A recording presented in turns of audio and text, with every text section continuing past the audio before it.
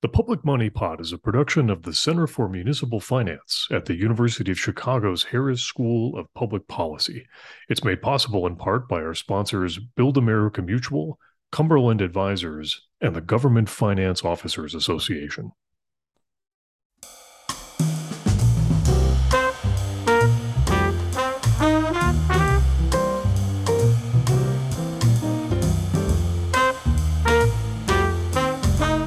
State and local governments spend about $4 trillion each year. That's trillion with a T.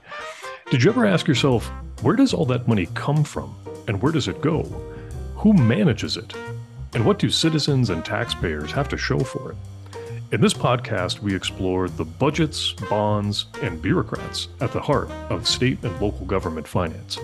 This is the Public Money Pod.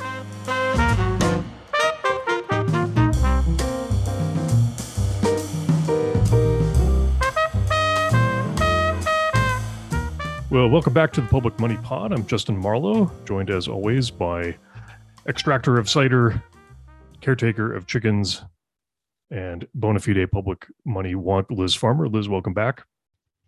Thanks, Justin. Big weekend, I want to say, for anyone listening. We are recording this on October 10th, and Justin, I know what you're thinking. You're thinking I'm going to talk about how yet another University of Chicago professor has won a Nobel Prize in economics. That will be Douglas Diamond. But no, that's not what I'm talking about. There's something far more important. Yeah, yeah. I'm bearing the year. It was my birthday. I got a year older officially. Maybe a year wiser. You stole my surprise there, Liz. I was actually going to ask because I had a little birdie called LinkedIn told me that yesterday, October 9th, was your birthday. So I was going to surprise you, but you got ahead of it. So happy birthday, a day late. Must be nice to get to be 32 all over again. Yeah, we can say that. Let's leave it at Thank that. Thank you. Very good.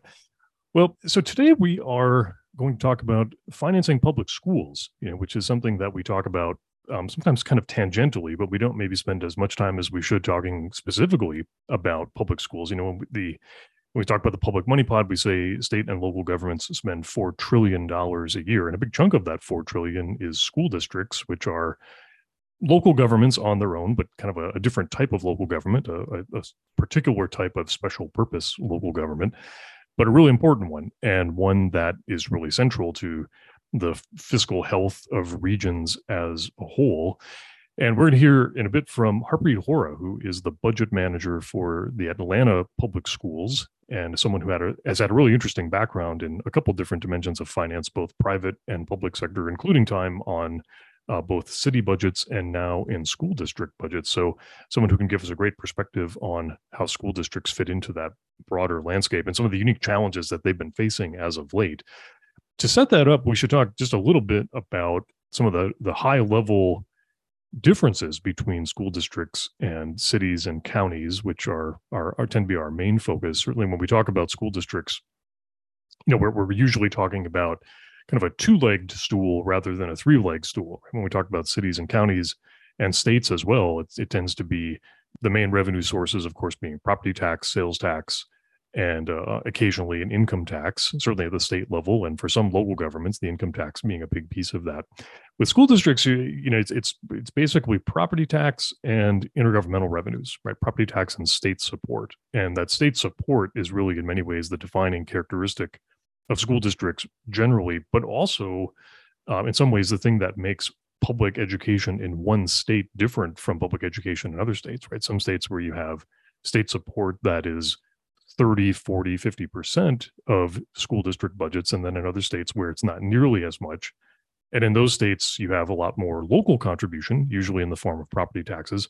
And then there's some trade-offs there, right? That local contribution can come with some real differences in how much is spent from one jurisdiction to the next, often tied to the ability of one district to pay more into its property tax system than other districts. And so that's a a perennial source of concern, right? Is that those questions of equity in spending and equity and capacity to spend.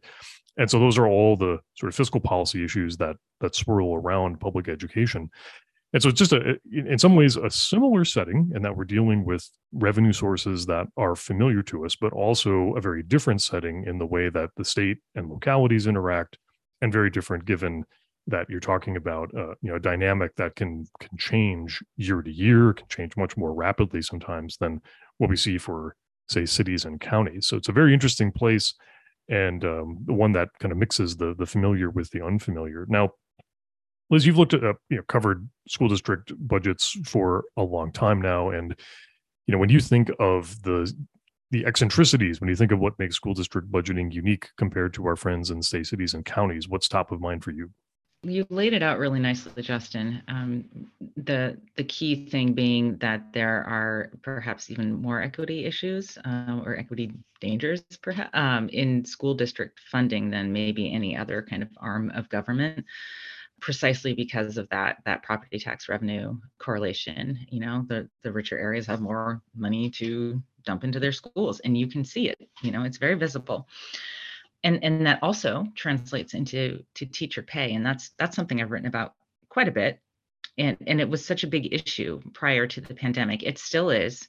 But I think in 2018, when the year of the teacher strikes, it really, occupied headlines for a while. And the issue there is the Great Recession.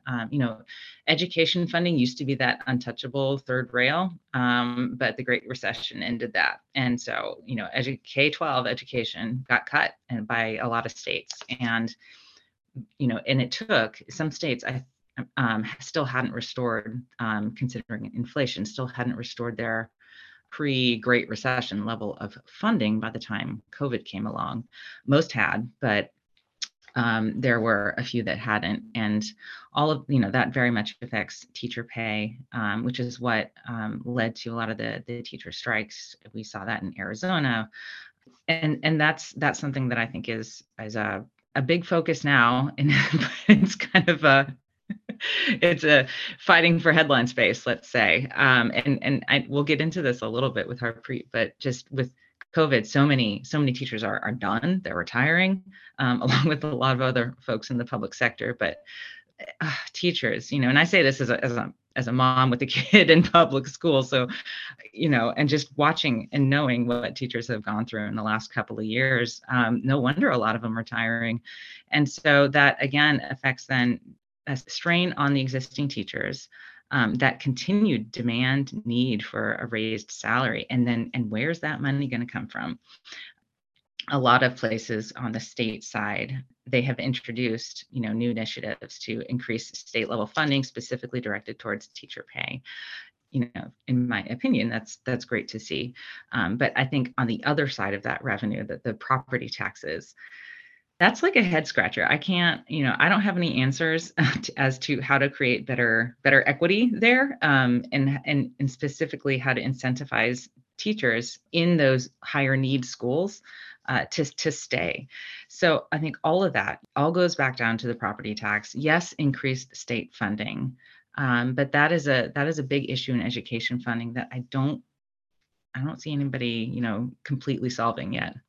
Yeah, I think that's absolutely correct. And there have been plenty of attempts to solve it, and decades of litigation at the state level in particular. And you look at the equity concerns that have been brought to the courts in states like Kansas and Washington State and others, where they put this issue front and center, right? This question of what's the kind of optimal mix of state contribution, local contribution, state contribution that's designed to mitigate those disparities, horizontal disparities, as we might say, is disparities from one jurisdiction to the next.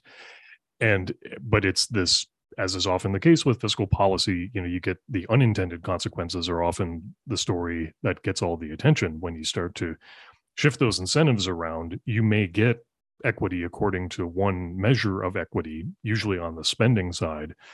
But then that leads to all sorts of incentives that may lead to different outcomes, different learning outcomes, different kinds of priorities set within districts, limiting access to certain kinds of programming simply because suddenly the state or other dollars aren't there to provide it, even though that programming is the thing that might have made a district really distinct, and on and on and on. And so it's this sort of game of whack-a-mole that's often played to try to get it right. And I don't know that, and we don't say this critically at all, I don't know that you can look at any state and say, they've got it figured out. They've got the right mix of, local funding, state contributions that are designed to fill in gaps in what the locals can do, and so on and so forth. It's a really, really challenging issue and a very emotional issue because it's something that people care very, very deeply about. A piece that we've hinted at a little bit, I think, is also in some ways such an important part of the landscape for public education is just how many strings are attached to those dollars, right? Those state dollars especially often come with real restrictions on what you can do with them. And we hear stories from school district budget managers and chief finance officers that sometimes the difference between a really successful district and a kind of marginally successful district is a CFO or a budget manager who can get really creative in repurposing, moving money around, finding fungible dollars or making fungible dollars.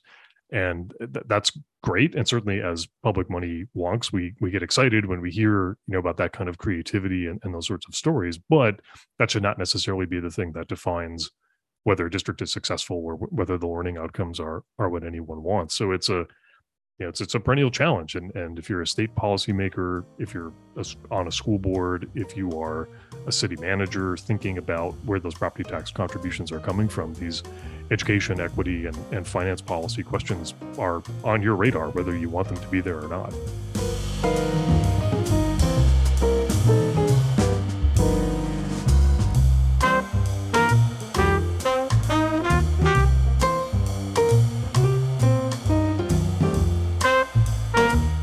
Well, we are fortunate now to be joined by Harpreet Hora, who is the budget manager for the Atlanta Public Schools, one of the largest public school districts in the country, something in the neighborhood of, I think, about 50,000 students. Very important role and a huge part of the landscape of public finance in greater Atlanta and really in the Southeast as a whole. Harpreet, welcome to the pod. We're really thrilled to have you here. Thank you so much, Justin and Liz, for having me on your podcast. So the first question, arguably the most important here, is where are you financially right now? Where is APS financially? And obviously the federal money is a big part of that. And anytime we have a guest on who's practicing this stuff, the first question always just kind of what's the landscape? Where are you financially right now? Yeah, I think overall financially, the Atlanta Public School District is very sound. We are very stable right now. And of course, the federal funding has been a tremendous help, and it has helped support our rapid response to COVID-19 initially. And then we continue to use those care funds to, help us to focus on recovery and intervention efforts in the current fiscal year and also into the upcoming fiscal year. And we've used those funds to prioritize for safe return to in-person learning, address learning losses that happened due to COVID-19, to target any underserved students or those that were affected most by COVID. And of course, maintaining those continuity of services, which includes, basically providing any kind of social or mental health and food services, because during COVID-19, as you may know, that a lot of school districts, in fact, I think all school districts provided food to students free of charge. So there was a lot of that as well. Now, Harpreet, you're known as a real leader in this space. In fact, currently serving on the Government Finance Officers Association's Rethinking Budgeting Initiative, which is a group of folks who are coming together to rethink what budgeting ought to be for local governments generally, including school districts, and certainly have done a lot of innovative work. But I wonder if you could just tell us a little bit, for starters, about how you came to your role with Atlanta Public Schools, because you're someone who's worked across local government finance writ large. I think our listeners would love to hear just a little bit more about your varied background. Yeah, absolutely. Thank you, Justin. So before I came into the public sector, actually, I started off my career in the private sector. I worked internationally. I worked in India, then I worked in Frankfurt as well in Germany. Moved to Canada, worked there as well. My husband was doing his PhD there then. And then we moved to the US. When we moved to the US, I started off, again in the private sector first. But then I had this opportunity to work for the city of Atlanta. That changed things for me. That's when I just loved working in the public sector, and I decided to continue on here. And after my work period at City of Atlanta, I moved to the city of Roswell, worked there as a budget manager for a little over 5 years. And then I got this great opportunity here at Atlanta Public Schools to lead the budget department here as the executive director for budget services. Harpreet, that sounds like such an interesting journey here. And coming from someone who then truly obviously loves public finance, having been on both sides of the table here, I'm curious if we can kind of step back and look at what's happening with the economy overall. How are you all coping with inflation and rising costs? I'm assuming costs are rising. Also, how's it affecting, how you budget for personnel? So, yeah, I mean, inflation has affected everybody, is impacting all local governments and school districts. And we are definitely seeing the impact of inflation here at Atlanta Public Schools. During the budget development process, as you know, departments, typically build anywhere between 3 to 5% for inflation. But that inflation, as we all know, has been way higher than that. And nobody had anticipated that, And as far as non-personnel expenses are concerned, we have seen an increase in fuel costs, supplies, equipment, professional services, parts and labor, just to name a few. A lot of our vendors, in fact, have not been holding the contract prices. And we have seen a huge increase in some contracts, and I wasn't aware of this till I had spoken to one of my fellow colleagues in the procurement department. And that was really interesting for me to find out. And though these expenses, make up a small percent of the budget, they do have an impact, and I'm sure it will impact how we budget for the upcoming fiscal year. And then on the personnel side, we do expect to see an increase in the upcoming fiscal year. Like salaries and benefits, they make up about 65% of our budget. And that is where we will see the biggest increase. Because we are going to be doing a comp study very soon, and I'm anticipating a cost of living adjustment then.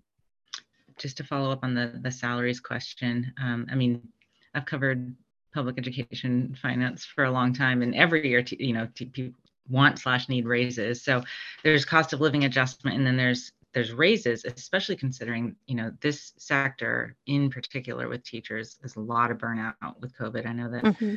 Anecdotally, I've seen, read about a lot of teachers leaving. And so how's that base salary question factoring into the personnel? So, yeah, that is right. In fact, for this current fiscal year, we do have cost of living adjustments, and then we do have something called a step increase that school districts do. So in this current fiscal year, for fiscal year 2023, we did give a step increase to all of our staff members, including teachers.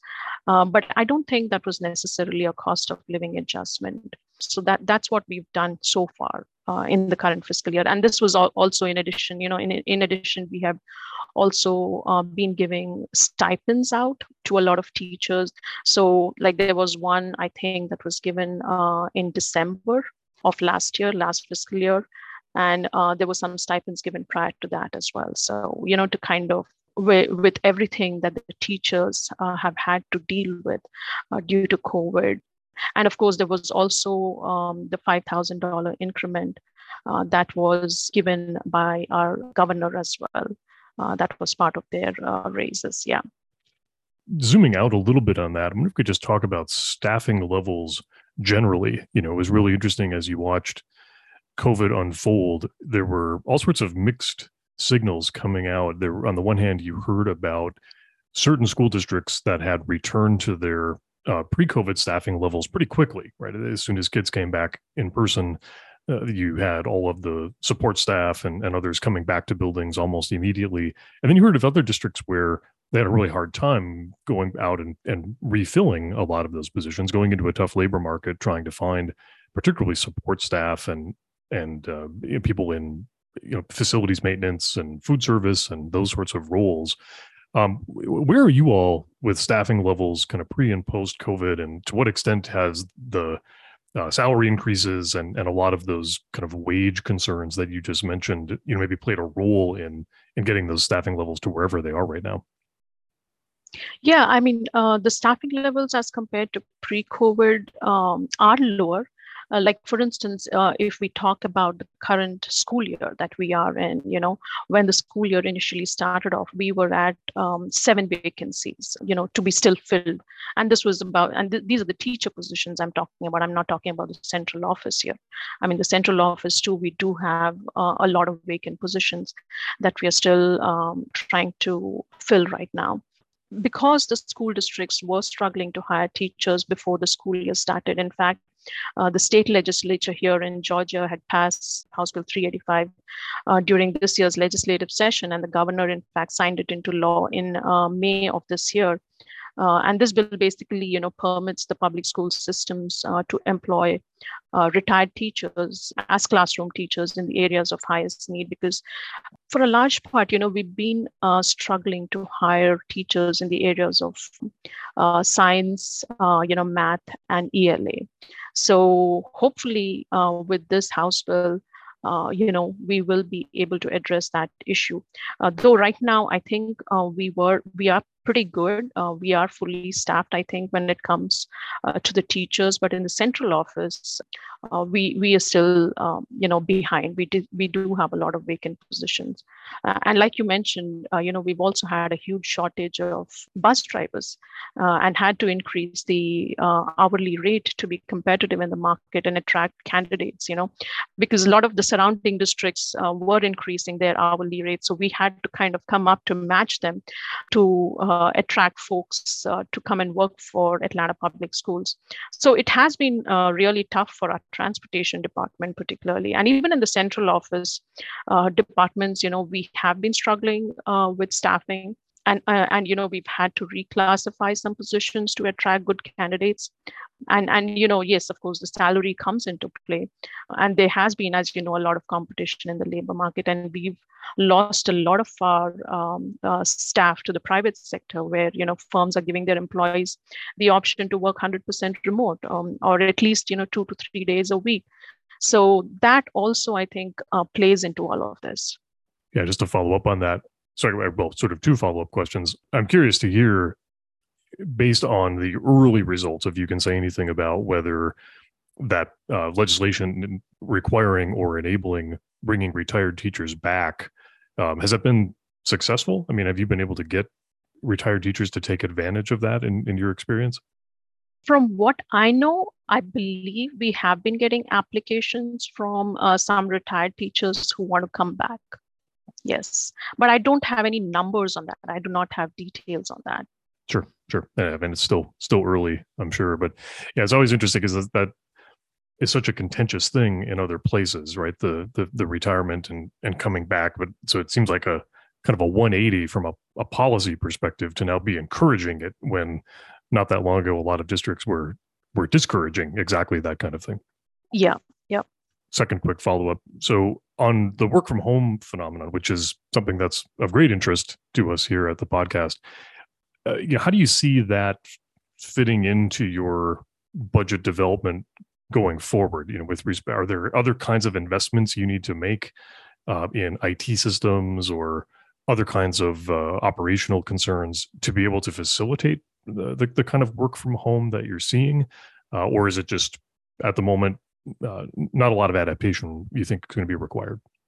Currently, actually, here at Atlanta Public School Districts, we do allow, the policy is to allow staff to work from home or work remote 1 day a week. We do have that.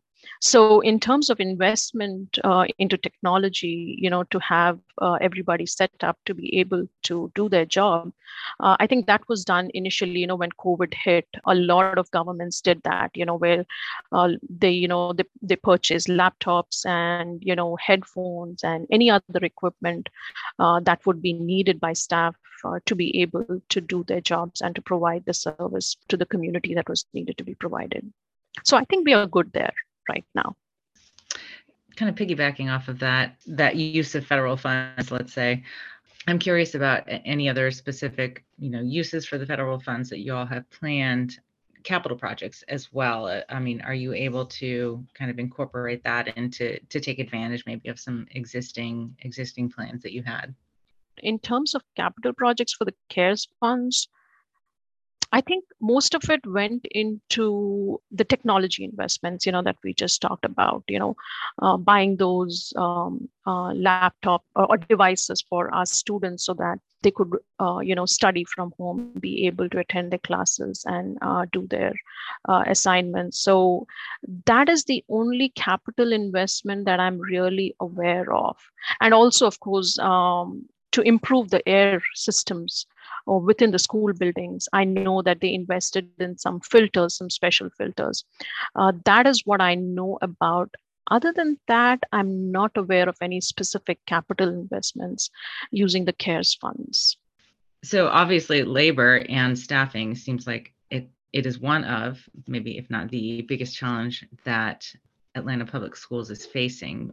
Curious what other challenges are kind of top of mind for you in the next couple of budget cycles?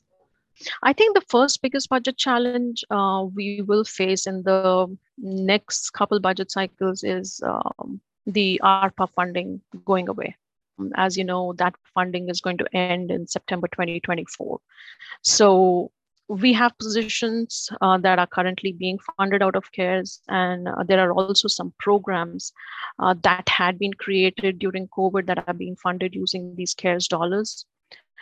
So I think once the CARES funding is exhausted, if leadership decides to continue with these programs and positions, then we will have to fund them using general fund dollars. And senior leadership will be faced with making some tough decisions in the next couple budget cycles on how to sustain these programs if they, in fact, decide to continue with them. And they'll have to figure out what should be prioritized. So that's like the biggest challenge. The other challenge that I see is, especially for the upcoming fiscal year, is the possibility of the recession. The inflation and again the rising prices that we talked about initially. It is hard to tell right now what that dollar impact will be on the budget, but I do expect to see the personnel and non-personnel expenses to increase. Like I said, we have already had many vendors amend their contracts and increase prices for services.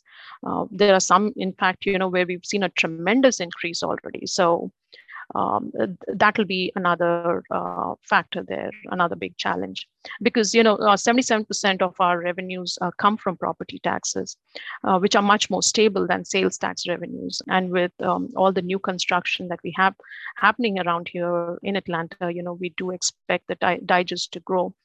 But a large part of that increase in revenue will go towards allocating funds for the inflationary adjustments. The slowing of the economy could also impact our state revenues because we do get a portion of revenues. I think it's about 17%, or 19% that we get from state revenues. So in addition to the local revenues that we have. I'm curious if you could talk a little bit about how inflation is specifically on affecting capital projects. Yeah, definitely. So on as far as capital projects are concerned, again, we do expect to see an impact from both the revenue and an expenditure perspective here, because our capital expenditures are funded through a special purpose local option sales tax, which we typically refer to as SPLOST. And with the rising costs, consumers tend to spend less. And that reduced spending will impact the sales tax revenue that we get, which in turn will impact how we allocate resources and which projects are prioritized. And then on the other hand, the rising prices also impact our ability to purchase. With the cost of material and labor having increased, our purchasing power, with the same amount of money has reduced. So we are getting less value for our money now. So we get hit both ways, from both the revenue side and from the expenditure side when it comes to capital projects. I was wondering if you could talk just maybe at a high level. Atlanta Public Schools is one of a few districts that has really tried to go in the direction of doing some budgeting, what we might call budgeting for outcomes, or budgeting for using a budget process that's focused on outcomes generally, as opposed to simply spending or outputs. I know it's early in that process, but I wonder if you could just tell us a little bit about what's been happening and what the intent is for some of the changes in budgeting that you've seen in Atlanta Public Schools. So when it comes to budgeting, allocation of resources, till about 5 years back, we followed a normal budget process. Even when it comes to allocation to schools, there was no student weighted funding. That is what we use now. We call it the student success funding that we implemented back in 2019.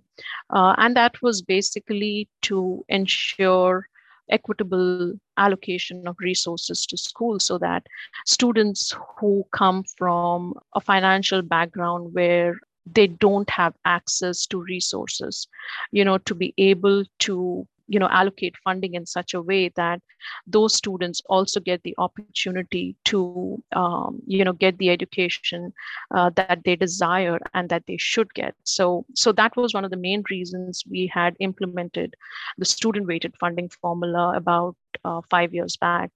Now, with the the Office of Equity having been established by our superintendent, our current superintendent, they have been working on quite a few initiatives.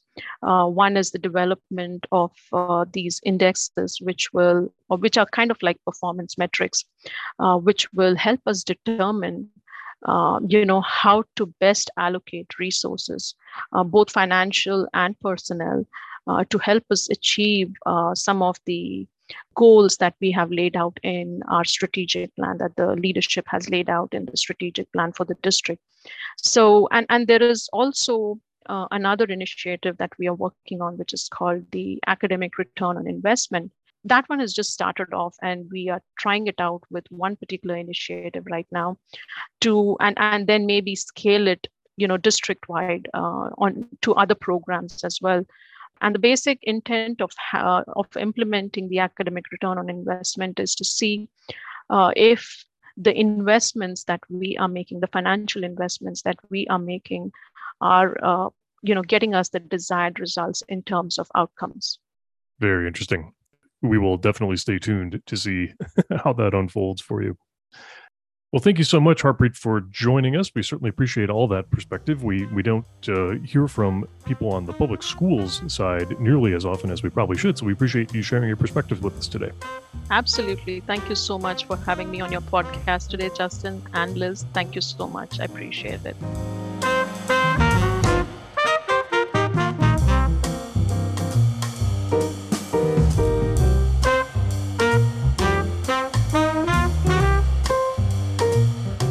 Well, thanks again to Harpreet Hora from the Atlanta Public Schools, sharing her perspective on her budget and what's to come and some of the unique challenges that they're facing. Really great insights, and it's always a pleasure to have a chance to hear from public schools folks, because they are such an important part of the public money landscape.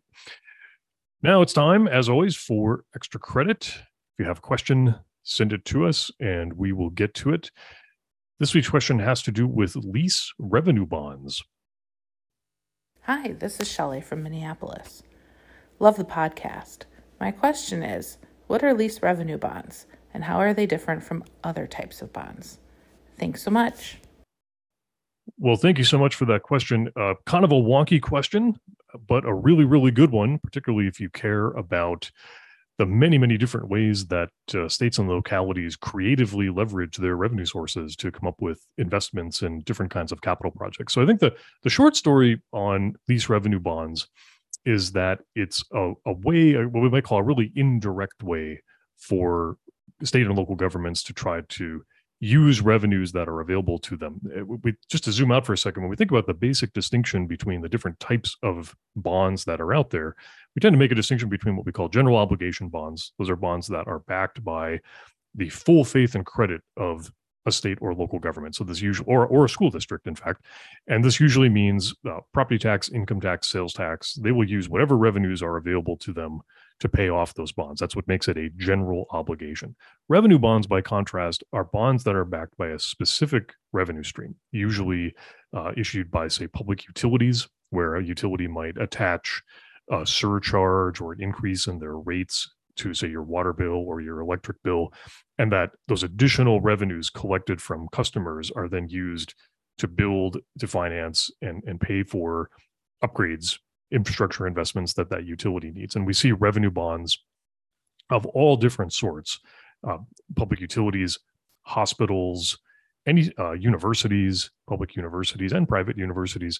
Anytime you have a revenue stream that you can collect from your customer, from your consumer, from stakeholders, you can borrow money against that revenue stream. But that makes them revenue bonds. And so there's a huge debate about which are more creditworthy, right? There's some who would argue that having a specific revenue stream with dedicated customers is a really good buy. And then there's others who would say they would much prefer to have the full backing of a local government, have multiple revenue streams to pledge for a bond. That makes general obligation bonds more attractive. And there's investors who get interested in both of them. Lease revenue bonds are a specific type of revenue bonds. With a lease revenue bond, what's happening is that government is deciding that it is not going to borrow money directly. What it's going to do is it's going to usually set up some sort of a special entity or a public authority. And that public authority is going to own and finance and operate, in some cases, some specific kind of public infrastructure. And then it's going to lease that infrastructure to someone. The lease payments that come from who's ever using that particular piece of infrastructure will then be used to back the bonds that had to be issued to build the facility in the first place. So we see this, for instance, in the case of a lot of stadiums, right, which can be a very controversial kind of public investment. But you, as a state or a local government, might set up a stadium authority or a convention authority and build the facility, lease it to a team, and that team, that professional sports team, pays rent, makes lease payments. Those payments from the team are then used to back the bonds. A big advantage of doing this, if you're a local government or a state government, is that more often than not, those bonds are not a direct obligation of that government. It gives you, in effect, a workaround to say, this isn't really our debt. This is debt that's held by this public entity that you may or may not have created, but it's technically not debt on your balance sheet. And because the payments are coming from some other entity, and at any time you can choose to either end the agreement or not appropriate money to the agreement or whatever it might be, that gives a lot of flexibility. And so we see a lot of more economic development projects that some consider to be maybe more speculative are often financed with these lease revenue structures because it gives state and local governments some flexibility in how they manage those investments without having to take the debt directly onto their balance sheets.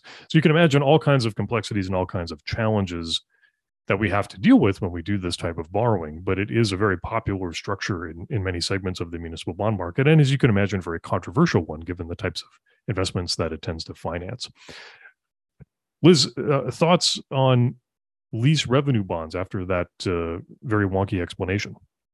Yeah, lease revenue bonds are very wonky, are very, very specific, as you mentioned. And as you were talking, Justin, I thought of a couple of examples of governments deciding not to back a lease revenue bond when push came to shove. And it was one of the first stories I wrote for the Finance 101 series for governing. And it was called Financial Illiteracy was the title of the story. And I used a couple of examples and they were around lease revenue bonds. Actually, one was in Wenatchee, Washington, and it got its credit rating reduced below investment grade after the town government decided not to support a regional sports arena that had defaulted on nearly 42 million in debt. There's a couple of other examples of this, and a lot of them were around that like 2010, 11, 12 year time frame, which is when the Great Recession really started hitting government budgets. And what was happening is those arenas, the leases were not being renewed, or they were being canceled. And so, particularly with sports arenas, they started seeing a lot less business, and therefore, when the lease is gone, you can't make the payments based on that. There's no revenue stream. So then the next backstop is supposed to be the local government. But oftentimes they do see themselves separate as those entities. But in these cases, at least, to the credit rating agencies, they said, nope, you're the same, essentially. And so the governments themselves got downgraded.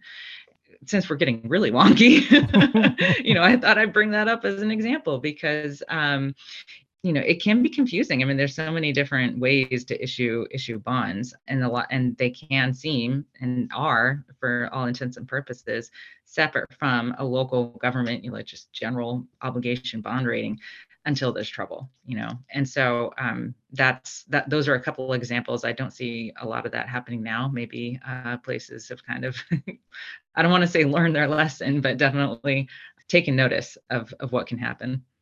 Yeah, definitely. There was a lot of really pronounced fiscal stress in the throes of the Great Recession and the aftermath of the Great Recession. Keeping in mind, as we've said, multiple times, the Great Recession, 2008, 2009, the revenue backlash for local governments and for states really hit a year later, right, to 2010, 2011. And so you saw exactly that kind of thing. And yeah, in Wenatchee and lots of other places that had engaged in these more sort of speculative economic development kinds of projects, they had to reckon with, okay, now that the project is not going to pencil out, what do we do? And there were many examples of, just like you were saying, situations where local governments had to come in and backstop, sometimes voluntarily, sometimes involuntarily. And it was really interesting. Around that time, we saw, it wasn't a new word, but we saw a word being thrown around a lot that you didn't see very often prior to that, which was this notion of a moral obligation, right? A moral obligation. The idea that, you as the city government may not officially be on the hook for this liability associated with these bonds, but if it fails, it's going to be a real bummer for your core downtown, and it will create all sorts of drag on your economy going forward. And so you have certainly every interest, if not perhaps an obligation, to try to step in and do some sort of a workout or some way of trying to bring that project back to life, because it's in your interest to do so. And so we saw a moral obligation being thrown around quite a bit at that time. And like I said, there's been less of that, it seems, since then, because those lessons were learned, but also because we've been fortunate to not have the kind of really severe revenue problems that we had in the immediate aftermath of the Great Recession. So great question, and gave us a chance to get wonky, which we don't necessarily mind. We'll just say that. No. So thanks again. And if you have a question, please be sure to send it to us at publicmoneypod@uchicago.edu. Thanks.